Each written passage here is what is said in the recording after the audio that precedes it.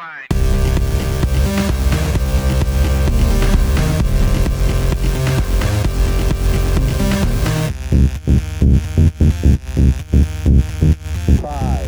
four, three, two, one, zero. All engine running. Liftoff. We have a liftoff.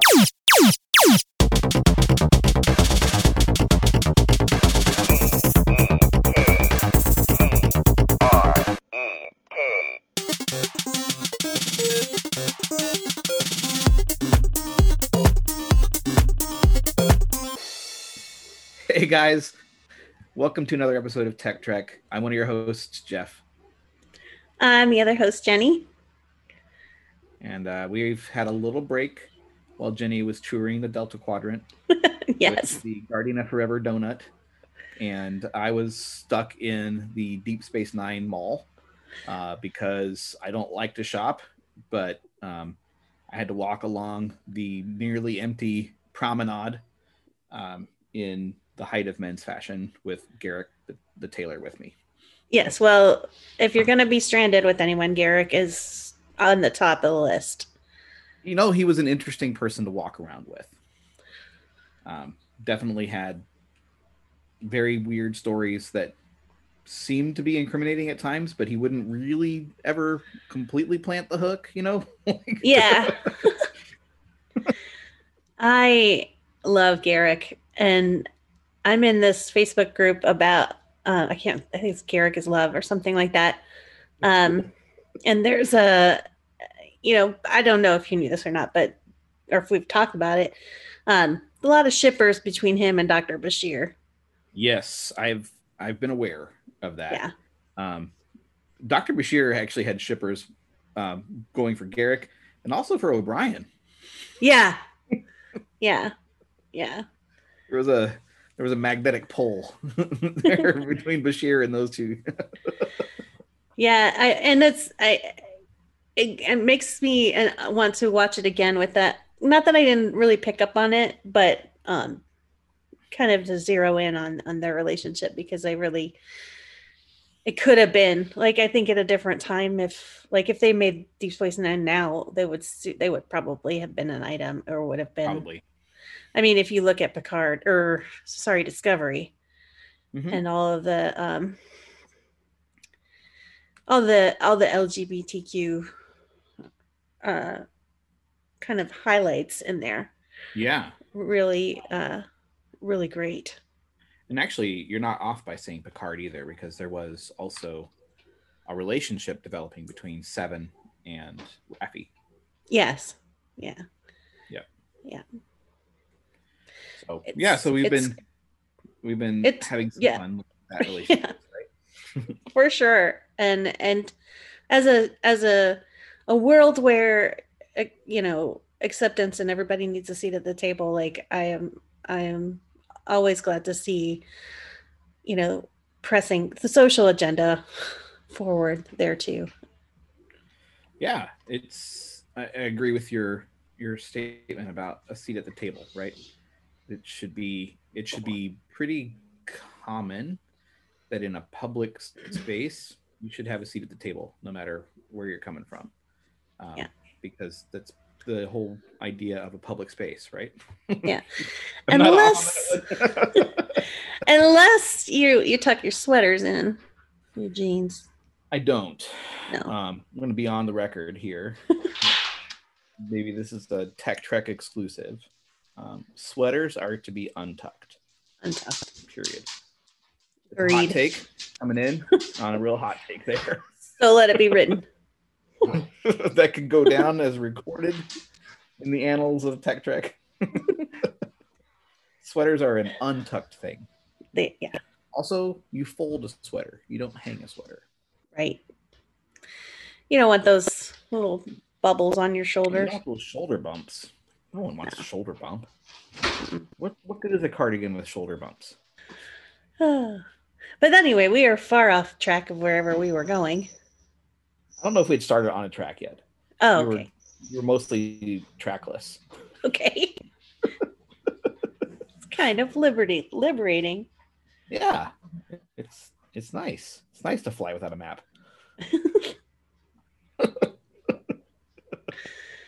I think we were going to talk a little bit of a like, hey, there's been a lot of Star Trek content since we last talked.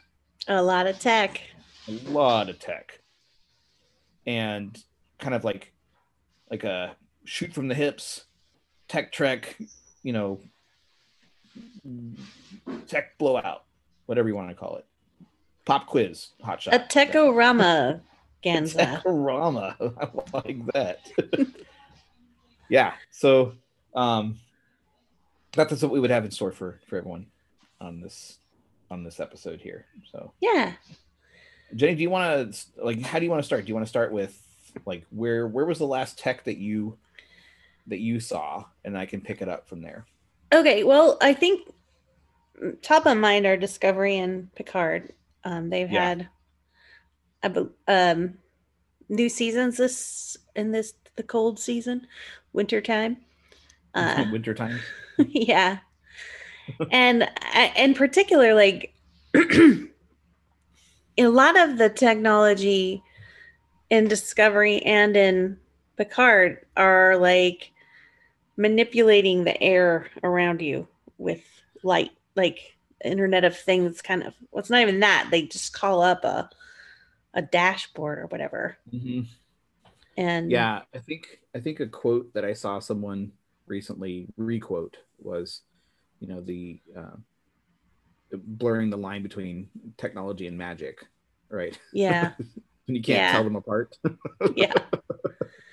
Yeah. So, and just as a point too, I recently had attended a product conference about, futuristic use of things. And it just calls to mind Minority Report, right? When he was manipulating all of those things. And someone had tried to develop a system like that and found that through user testing, before they actually build anything, is the users just get tired swinging their arms like that. And they come to find out, like, actually talking to Tom Cruise, he got tired. Like, I mean, doing the movie. That's a great anecdote. I didn't even know that. Yeah. And I mean, I don't know if it's apocryphal or not, but it's certainly like one of those things that looks like, oh, finally you can kind of be walking around inside the technology and manipulating things as if they were physical items. But then it's like, oh yeah, we got out of the manual business because it's exhausting. You know, it's like that's why we're typing. How much effort does it take to move a 35 column spreadsheet around? That's yeah. I mean, it's all mental at that point, but at least you're not standing up, like swinging your arms around, moving things around. And I mean, as wonderful as that looks on the screen, it's. I mean, there's the pure fact of the person doing it is going to have some kind of more fatigue.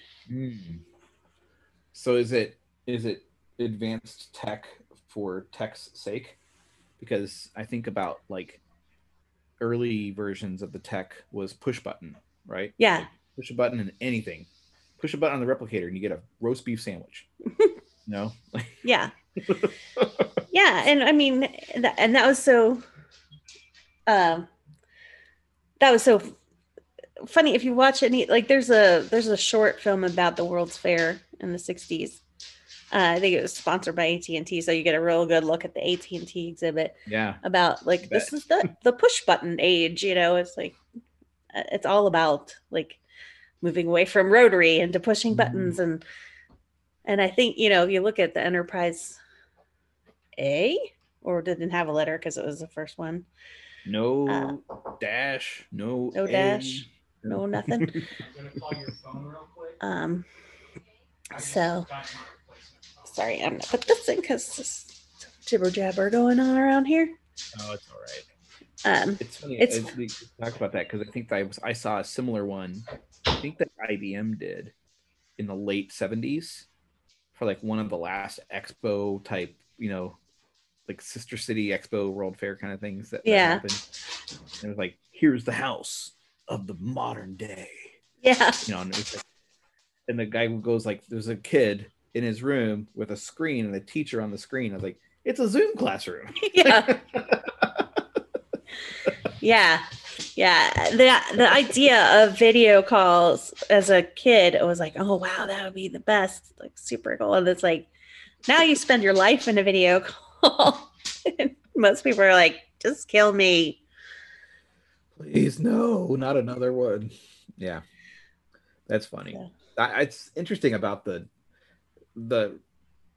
point though about like walking around in the tech and how exhausting that would actually get after a little bit too. Yeah. And you're right. I think especially with, where Discovery is at this point, with it being what 900 years in the future past the like what everyone kind of knows of Star Trek. Yeah. Like so far like advanced in the technology that they're being able to show, like I think it's almost unthinkable. It's like when I think of someone saying there's $1 billion budget, I'm like, $1 billion? That number doesn't even make sense to me. Like, yeah, I'm never gonna see $1 billion. What does it even look like? That kind of conversation. Yeah. And I mean too, like manipulation, like human manipulation of tech is like, I would think if we're going to think more futuristic about it, if we get, and really what they're doing in Picard and Discovery with those holographic dashboards or whatever, like it's not new. It's, when was Minority Report out? Like early 2000s? Yeah. I mean, you're talking 1 or 2, maybe 3. Yeah. And it's like, okay, so it's not a new idea. They've used it in the Avengers. It's something, it seems pretty safe and not super forward looking. You know what I mean? Like, no, you're right. It's like, oh, they've been thinking about it for a bit. It's not like this is something that no one has ever thought about. Right. Yeah. And if you take a look at SpaceX, and I don't know if you watched any of those launches or whatever, but they're just sitting in there. Yeah. There's no need for the human intervention on that. They're not controlling anything. No. There's no joystick in front of the pilot. No. I mean, and that's like, to me, the future has got to be where it's less about labor and more about, leveraging the creative possibilities of the human mind. So it's funny how much emphasis is on that sort of how they control the ship and stuff. Like, shouldn't the ships really just be flying themselves? Well, there's 2 things that come to mind. One of them being a non-Star Trek. Well, both of them being non-Star Trek related. The show Upload that has recently been on Amazon Prime. Mm-hmm. It was written by one of the original showrunners of The Office and the US version of The Office. And it's, I don't know if you know the premise of the show or not, but it's essentially like in the future, but not like drastically in the future, like 10 years future. And they figured out a way to preserve human thoughts outside of the human body, so you can upload your consciousness into this AI and you can just keep living in this AI as long as you fund it with your bankroll, essentially. Mm-hmm. Whatever privately funded, or unfortunately for some publicly supported spaces that aren't as nice as the privately funded ones.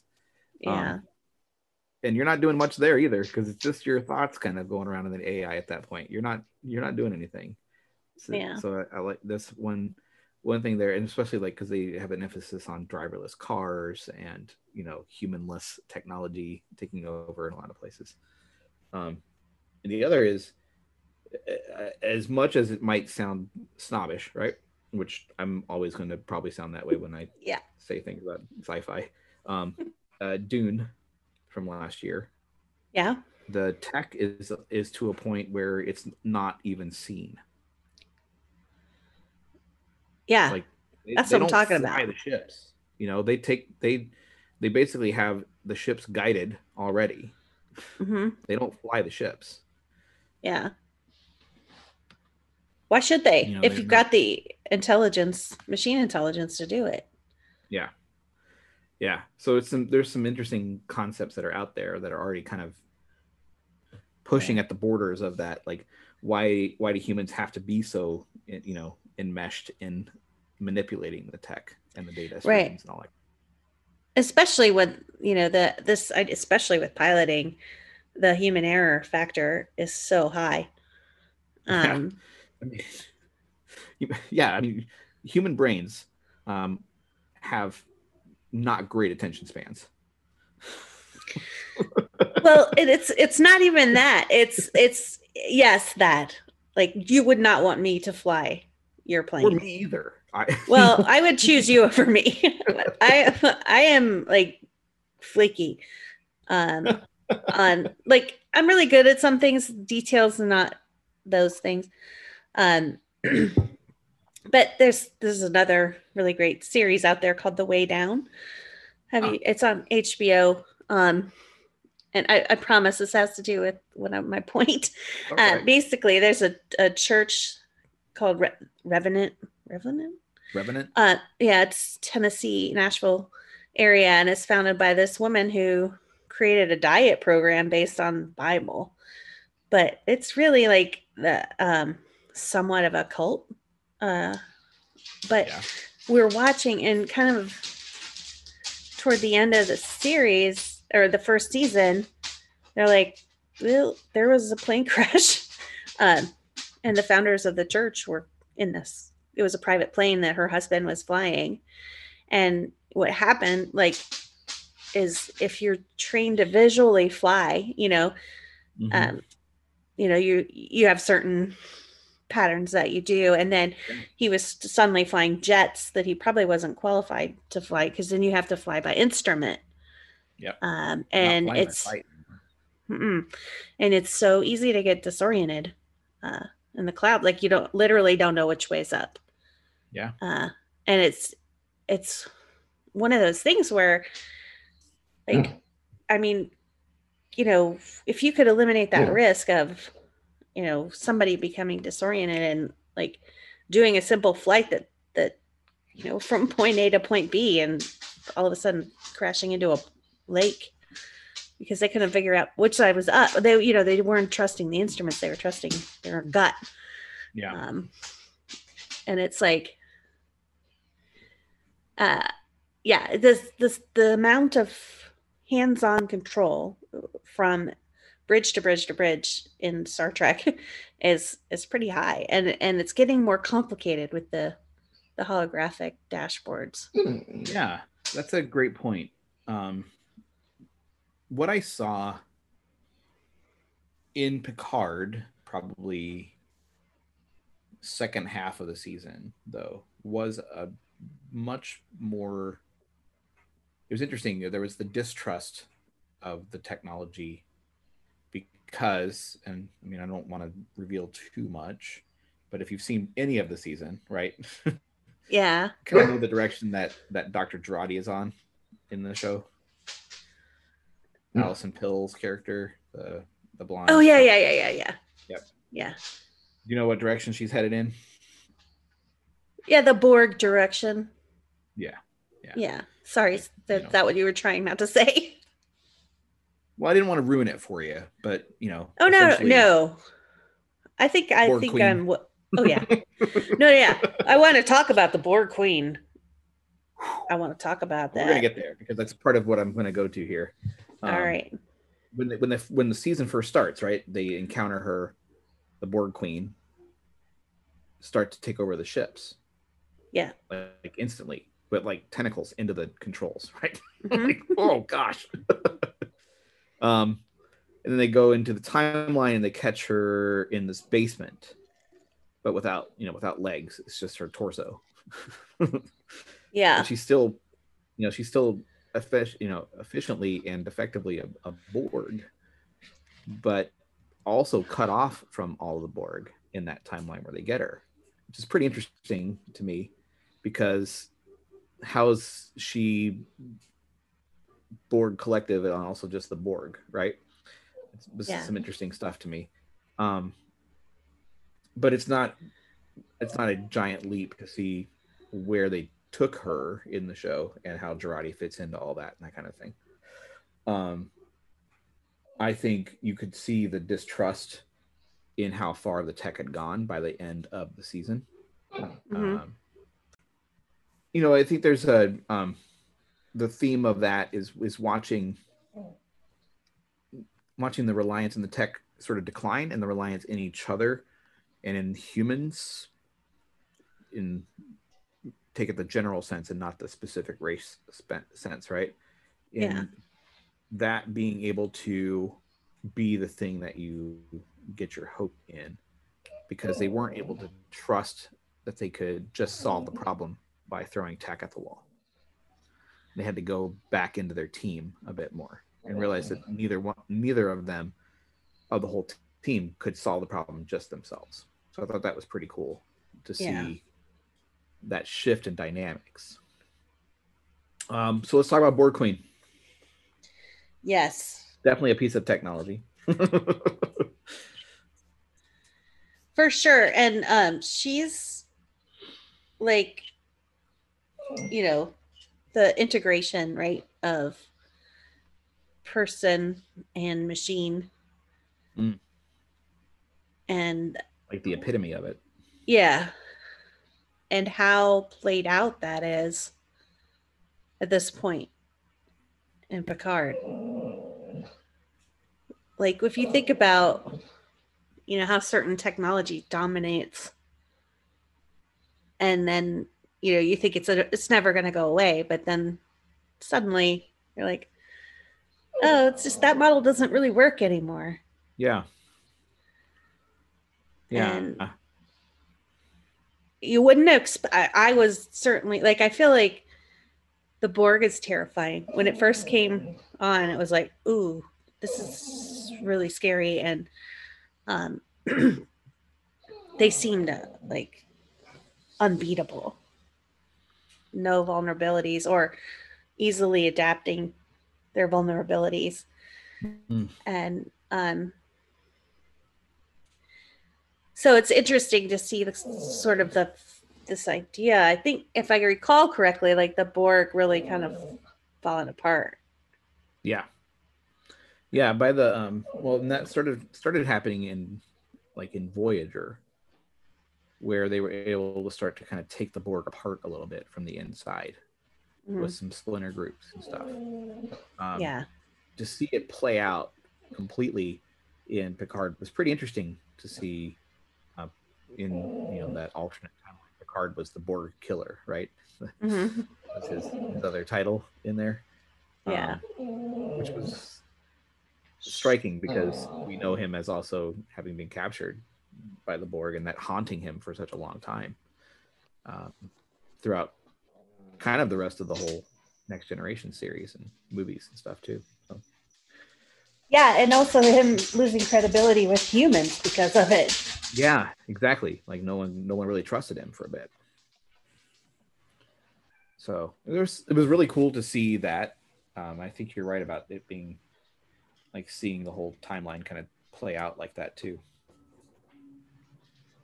But yeah, I wanted to switch to talk about something really fun.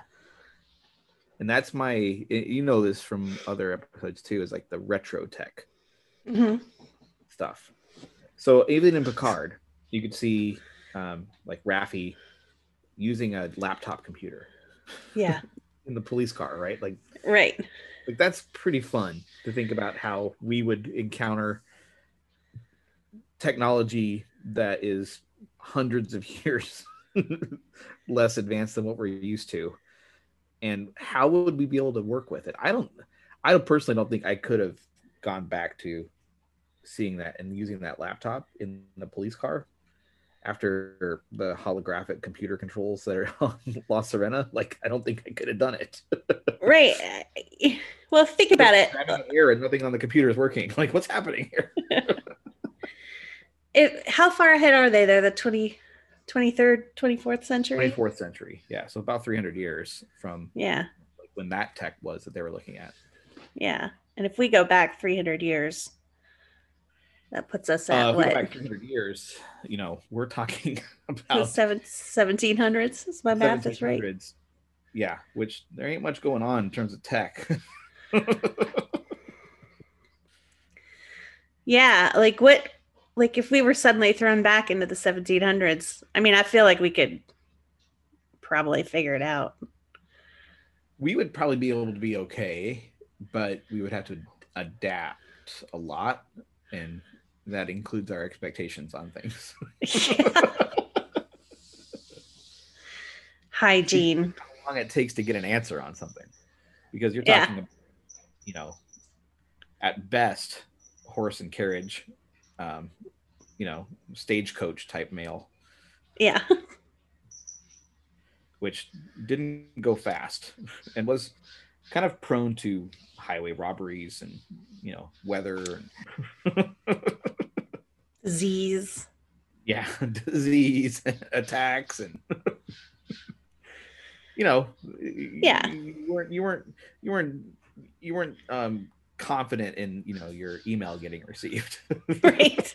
Per my last message. Yeah. Jenny, I've noticed that you have not replied to my email recently with the attachment. This council could have been a letter. This council could have been a letter. Oh, yes. Oh, and we would have gotten so much done in that letter. Yeah. It is but I really think, one-way communication. So. Yeah. I think that if we had to tangle with 1700s era law enforcement, though, we might be at an advantage. I think we could probably, there we'd have an advantage. Dealing with 1700s era cooking, I would be at a disadvantage. Oh, yeah. Don't even. I think you'd have a better time than I would. There's probably, a few different versions of pork sundae out there.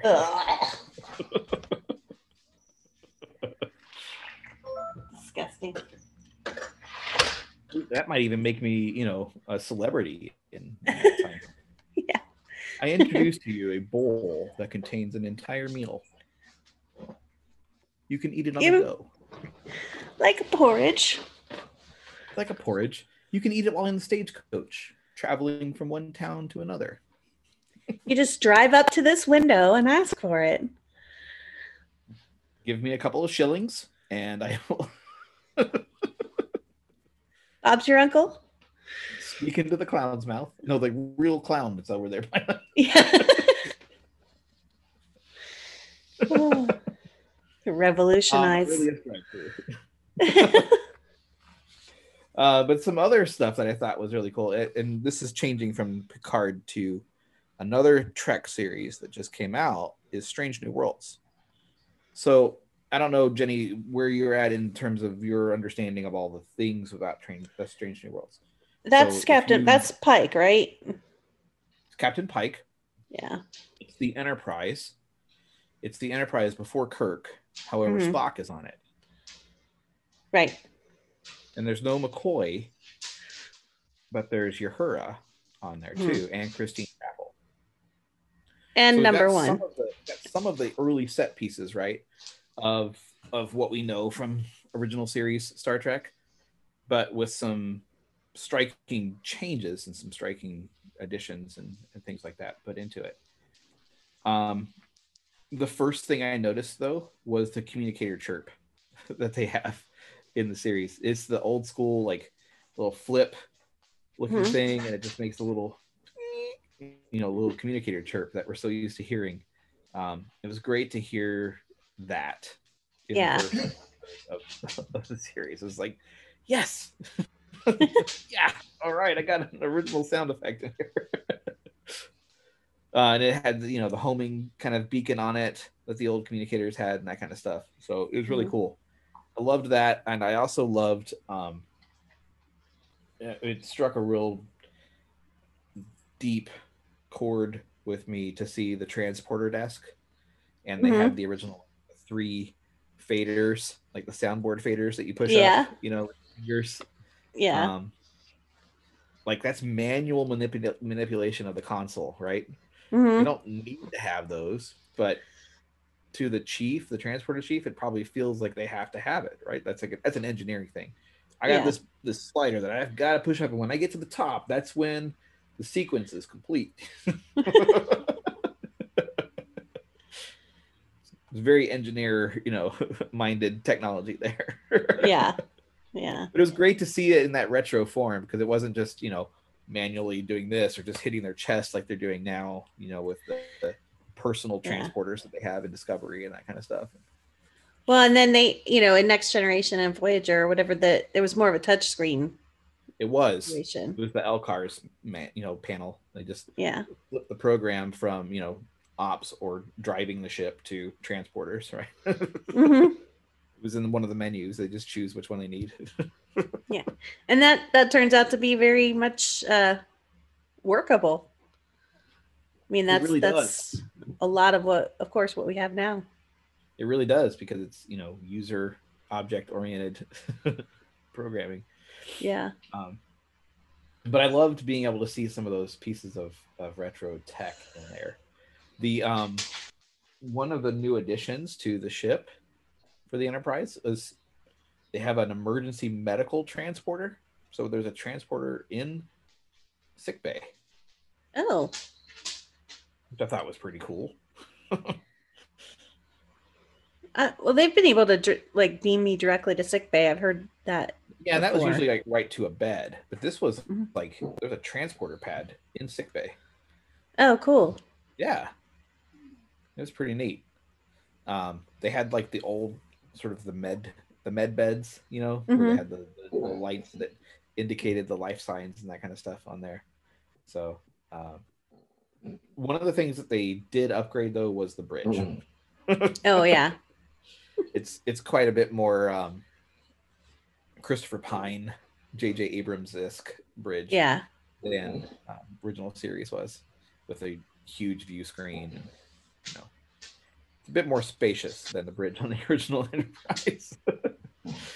Yeah. But I think I think for practicality, it's actually good, because you need a little bit more room on that bridge. Anyway, it was pretty crazy. Yeah. But it was cool to see some of that retro tech in there, and that for that model Enterprise, that was the height of technology at that time. And to kind of take those steps back from Picard and from Discovery, and to see what they were doing with the tech at that point that they had, it was pretty cool. So I've enjoyed my first watch of Strange New Worlds. And it just has a bit more of the, I don't know, it has that original series swagger to it. Yeah. That sort of intangible, this is a crew and they're doing some stuff and they've never done it before, and it's pretty cool to watch it, kind of stuff. Yeah. Yeah. So, well, I do appreciate in Picard, I love the voyage home feel. Oh yeah, there is that a lot, isn't there? Yeah. Including warping around the sun. Yep. But I was just hoping that they might throw some whales on there, but that was probably too much to ask. Well, they already solved that problem at some point. At one point in the timelines, they solved the whales problem. This time we have to go back, but it's for manatees. Yeah. I'm not sure why. Scotty's like, this isn't as big of an engineering problem, sir. Yeah, what is the deal though? That I forget what there was something that somebody was doing that was gonna turn. Oh, it's Q. Q. Q. Yeah. I didn't mean to say it. Oh, it's Q. I meant, oh, it's Q. I was so happy to see him. It was really cool to have him be involved in this season. Yeah.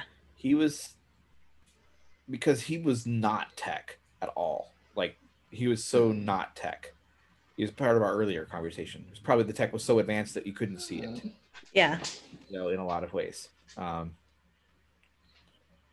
It was cool to see him go through and be old too, not just be the Q that you saw from the original series. He had a bit more of uncertainty. He had a bit more desperation in him, which was interesting to see.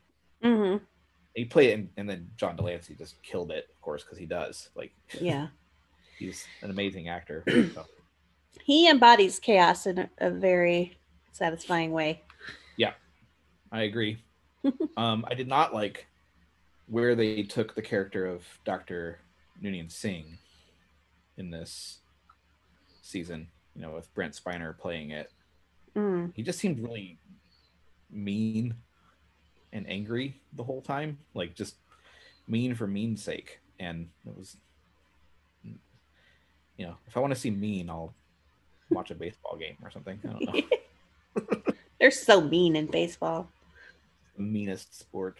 They're yelling at each other and they're throwing their arms out. I'm not sure I got far enough in to see Dr. Stone. He shows up, and he plays a pivotal part in the season.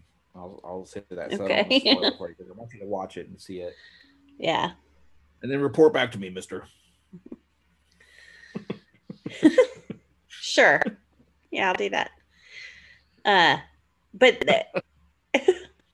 the one thing that they do explore in Picard is, I feel like, backward compatibility. The way that the Borg was able to hook into the ship. Yeah. Which, if you think about the Borg tech probably being 50 years old at that point, and that ship being relatively new. Yeah, no, you're right on with that, because she was able to do it, no problem. It didn't even seem to phase her too much. No pun intended. Or maybe I'll take credit for that one. Maybe. Yeah, intend your puns. I will intend that. My puns have intent. So, they always do. Yeah. But no, you're right, because I mean, even in all of the different ways that you see her in the season 2, like the very beginning, she plugs right into the ships there, no problem. Is actually able to take over the ships really easily. Yeah. And how about that new Borg ship?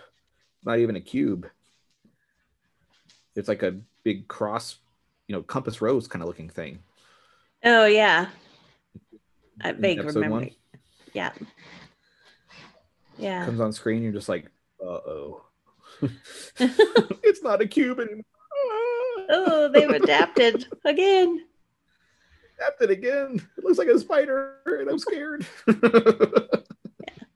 But if you think about, if you tried to hook up Betamax to your TV right now, you're gonna have some trouble.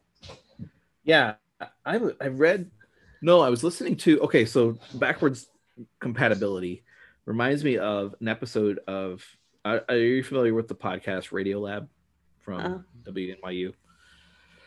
Well, us snobs know it. Sure. Hipsters. Yeah, us hipster snobs. They did a series called Mixtape, where they traced the history of cassettes. Huh. Like cassettes. Right. No, I remember. Oh, I know. And believe me, I probably still have some. And they talked about how this one guy, Simon Goodwin, was the scientist's name from the UK, and he wanted to make an early version of the internet back in the 80s. So he programmed a series, a couple lines of code into his computer that he augmented the code to have high and low sounds to represent the binary, that he played back and recorded on a cassette player, and then took the cassette player to a radio station, because they had this UK technology today, local BBC radio program, and they had a computer hour that they had on the, it was once a month on Sundays or something like that, when everyone was eating dinner. But he brought the cassette in and played the code over the BBC, and it arranged it where some of his listeners were there to capture the playback on their cassette player, recorder. They recorded it onto their cassettes and then put it into their computer, and then they were able to get the code, which was a game of Rudolph the Red-Nosed Reindeer, except it was green and black. It didn't have red nose, but a reindeer nonetheless, like dancing on the screen that he sent through the radio waves. So he made an early version of the internet using cassette tapes. Wow. They called it the sneaker net because it was basically all these guys in sneakers that were walking around with cassettes. Oh, geez. And they were like, so they at the end of the episode, they said, we got a little treat for you because Simon Goodwin's still alive. So he's programmed another line of code for you. So if you have the ability to capture this, you'll need some kind of emulator because right now you probably can't get another cassette recorder out there unless you have some contacts somewhere. So you'll need to be able to get an emulator to record cassette sounds and then play it back onto your computer with another emulator and see what the message is. I was like, this is amazing. So cool. Yeah. So backwards compatibility, pretty awesome stuff, but very hard to do. Very hard to do. And and it the tenacity of the Borg, I guess, and adaptability, I would imagine that there just isn't, and maybe there is in some standardization of whatever jacks she was using to get in there. Probably USB, 2.0, not 3.0. But... Gosh, will we ever escape the USB? And 9-pin. It's like probably some 9-pin stuff. In there for... Yeah. RCA jacks. Definitely RCA jacks. Probably a US, like a not a USB, but like a the old PCI serial bus type stuff in there. So. Yeah. But like if you look at the ends of her wiring, I mean, it's like isn't it like a 3-pronged kind of claw thing? Yeah. I don't know if you need that voltage converter, like if you're traveling to right. Yeah, I would like to have seen the, like, how are we going to retrofit her stuff or the ship stuff to her gear? It's like that was traveling at the speed of plot, I think. It was. You're right, because we didn't see like the conference room scene of them saying like, how do we make this work? Yeah. We didn't have O'Brien in there saying, I don't, this isn't going to work. Not going to work. Let me get on this storage bin and I get all my dad's like ancient board gear or whatever. Yeah, it's in that shoebox up in the top of the attic. It's labeled old Borg connections. Yeah. I knew I saved these wires for a reason. You said I'd never need them. I proved you wrong, Agnes. I needed them. So just turns out I did need them, and I proved you wrong. Yeah. That box of cables in your house is justified. Or the junk drawer that has all the old cables. Yeah. I'm keeping these in case I need to retrofit for the Borg Queen. Could happen. You're telling me that it's not going to happen? I don't think I agree with you. Don't make me break out the tone, because I will.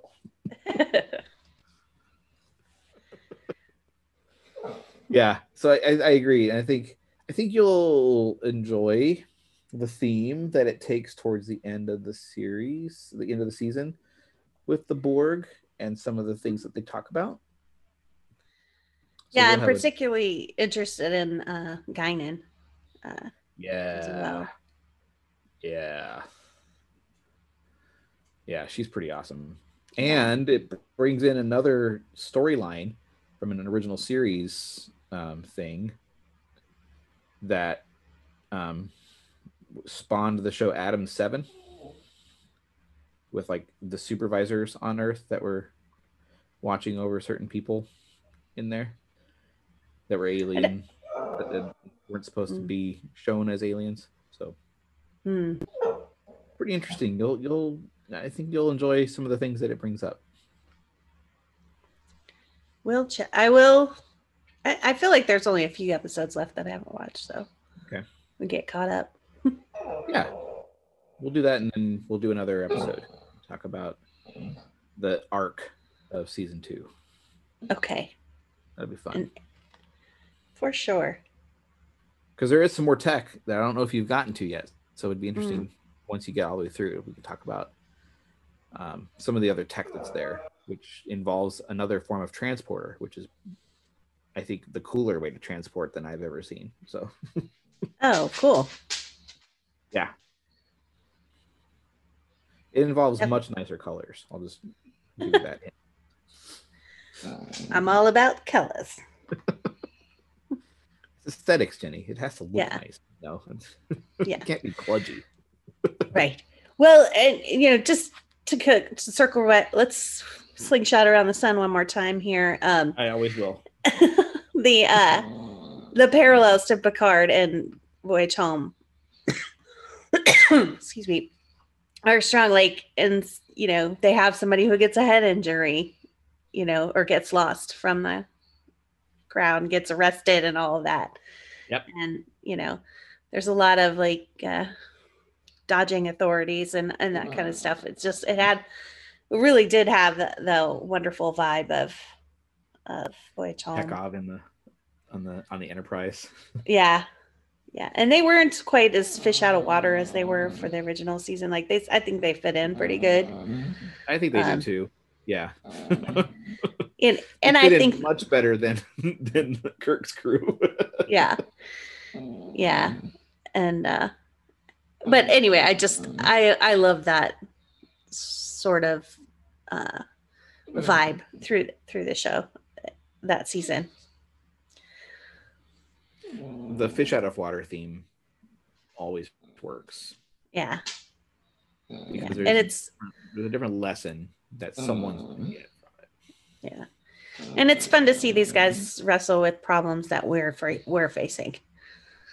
Whether like the the mistreatment of immigrants and law enforcement and that kind of stuff, and it just to have, especially when certain things baffle them about like problems that we're just used to that are gone for them. That's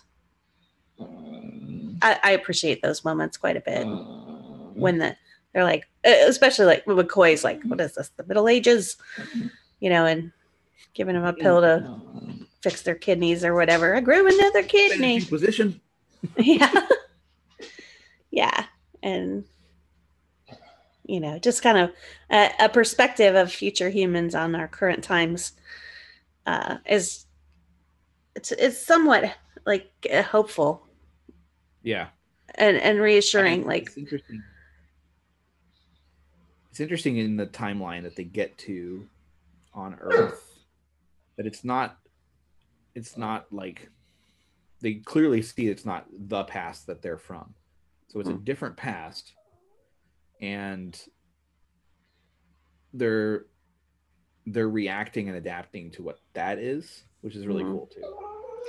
Yeah, and if you think from the sort of high level viewpoint, the social issue that was at the heart of Voyage Home was the environment, and it being totally ruined because we didn't take care of the whales. We didn't save the whales. And then this one is like, we're marching into a totalitarian future. Like the fear factor is different. Not that we've done anything to, like, of course we didn't kill off the whales. So, I mean, I guess check that box, but this sort of, not that we can do a whole lot more environmentally, but that the fear factor in it was the totalitarian state. Yeah. And so that was, my dog is such a sad sack right now. Well, we can probably wrap it then here. All right. A short get to know you back again. Mm-hmm. Hey, glad you're back from a break, and we have so much fun stuff to think about for tech this year because we get a whole much run of Strange New Worlds to go through, which will be really fun. Yeah, and it's digesting what we saw in Picard. yeah. It's gonna be really cool. Yeah, And the and way it's they wrapped up Discovery was great. You know, yes. by having them talk to another culture, which had probably very advanced technology, the you know the dark matter engine that they had, but to the point where they don't use language the way that we are supposed to at least be familiar with communicating. So Yeah. they had to learn a different tech to Yeah. communicate with.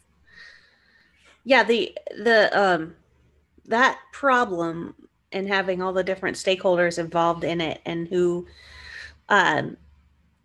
like everybody was felt like they were right.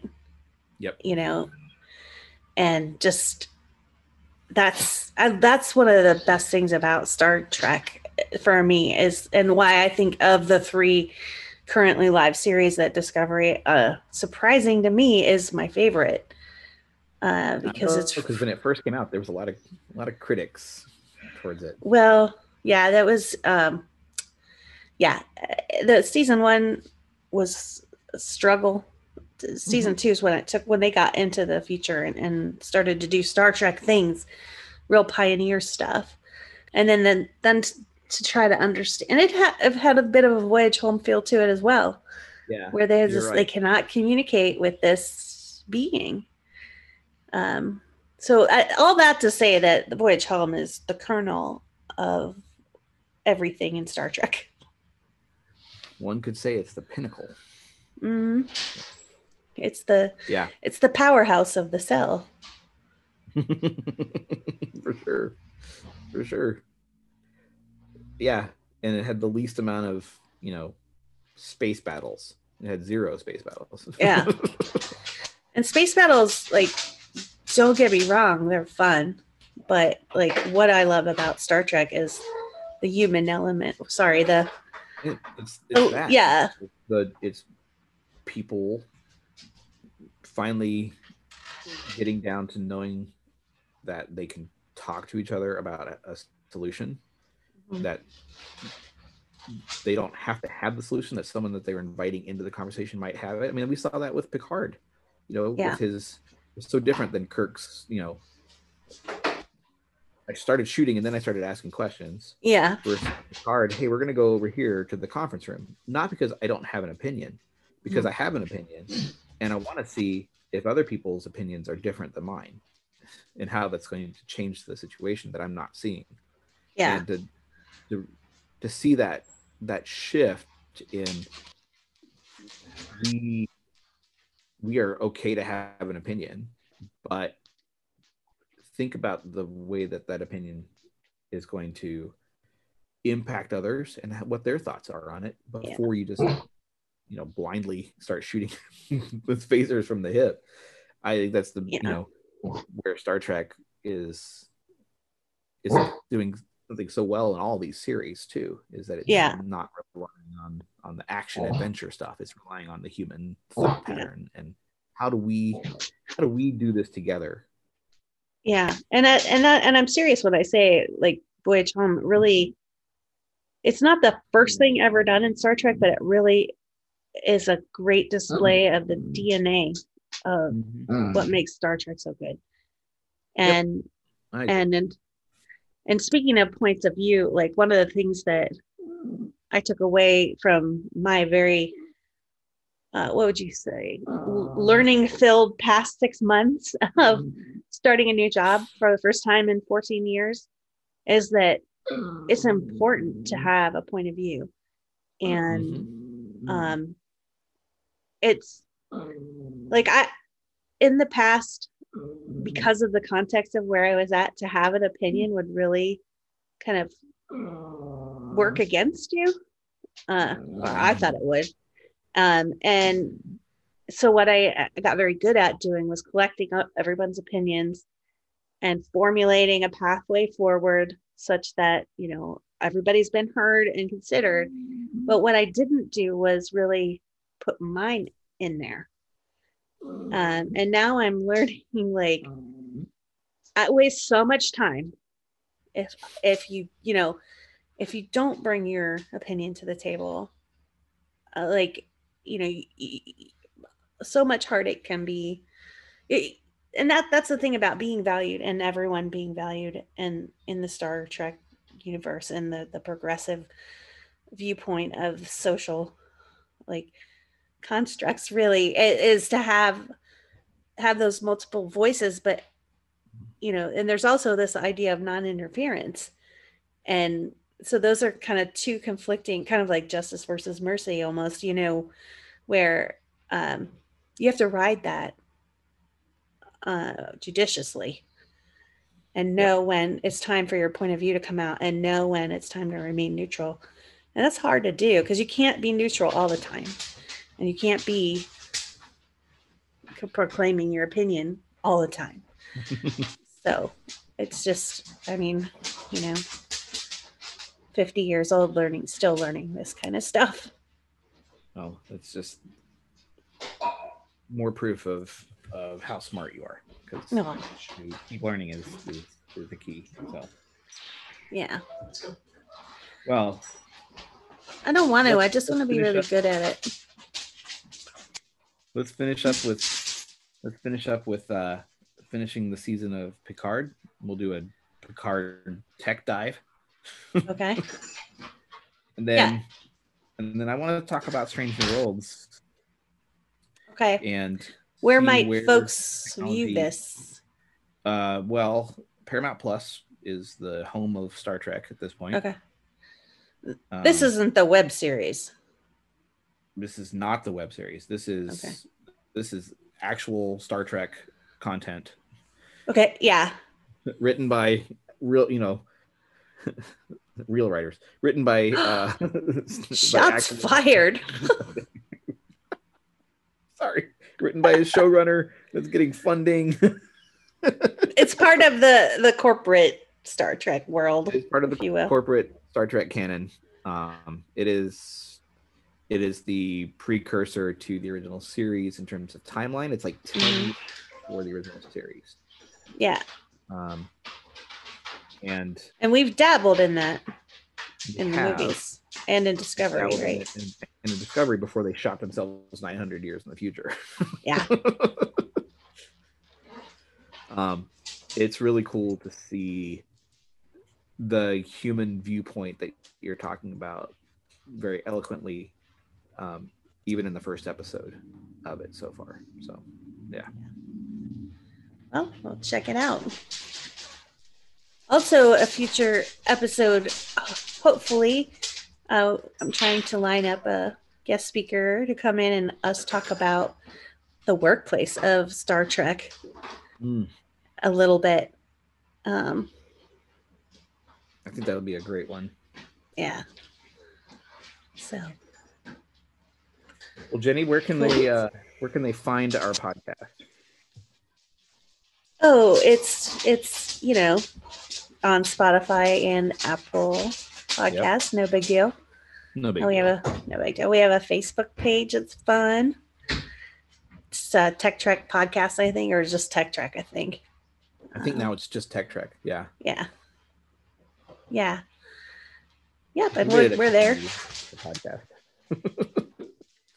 Yes, it is a little community of Star Trek memes. Yeah. So check it out. I believe I think it's basically an open community, right? So yeah, you don't have to submit a contracted application form to us or anything like that. If you want to, it's great. I'll read it and provide remarks on it. But yeah, at this point, we don't have to moderate too much. So yeah, not at all. At all. There's all the people are so well behaved that like Star Trek. Yep. Well, why don't we wrap it up then? All right. Well, horseplay leads to sick bay. That is your catchphrase. Be careful out there. And guys, it was a lot of fun. We look forward to talking to you next time. Yeah. Tranquility Base here. The Eagle has landed.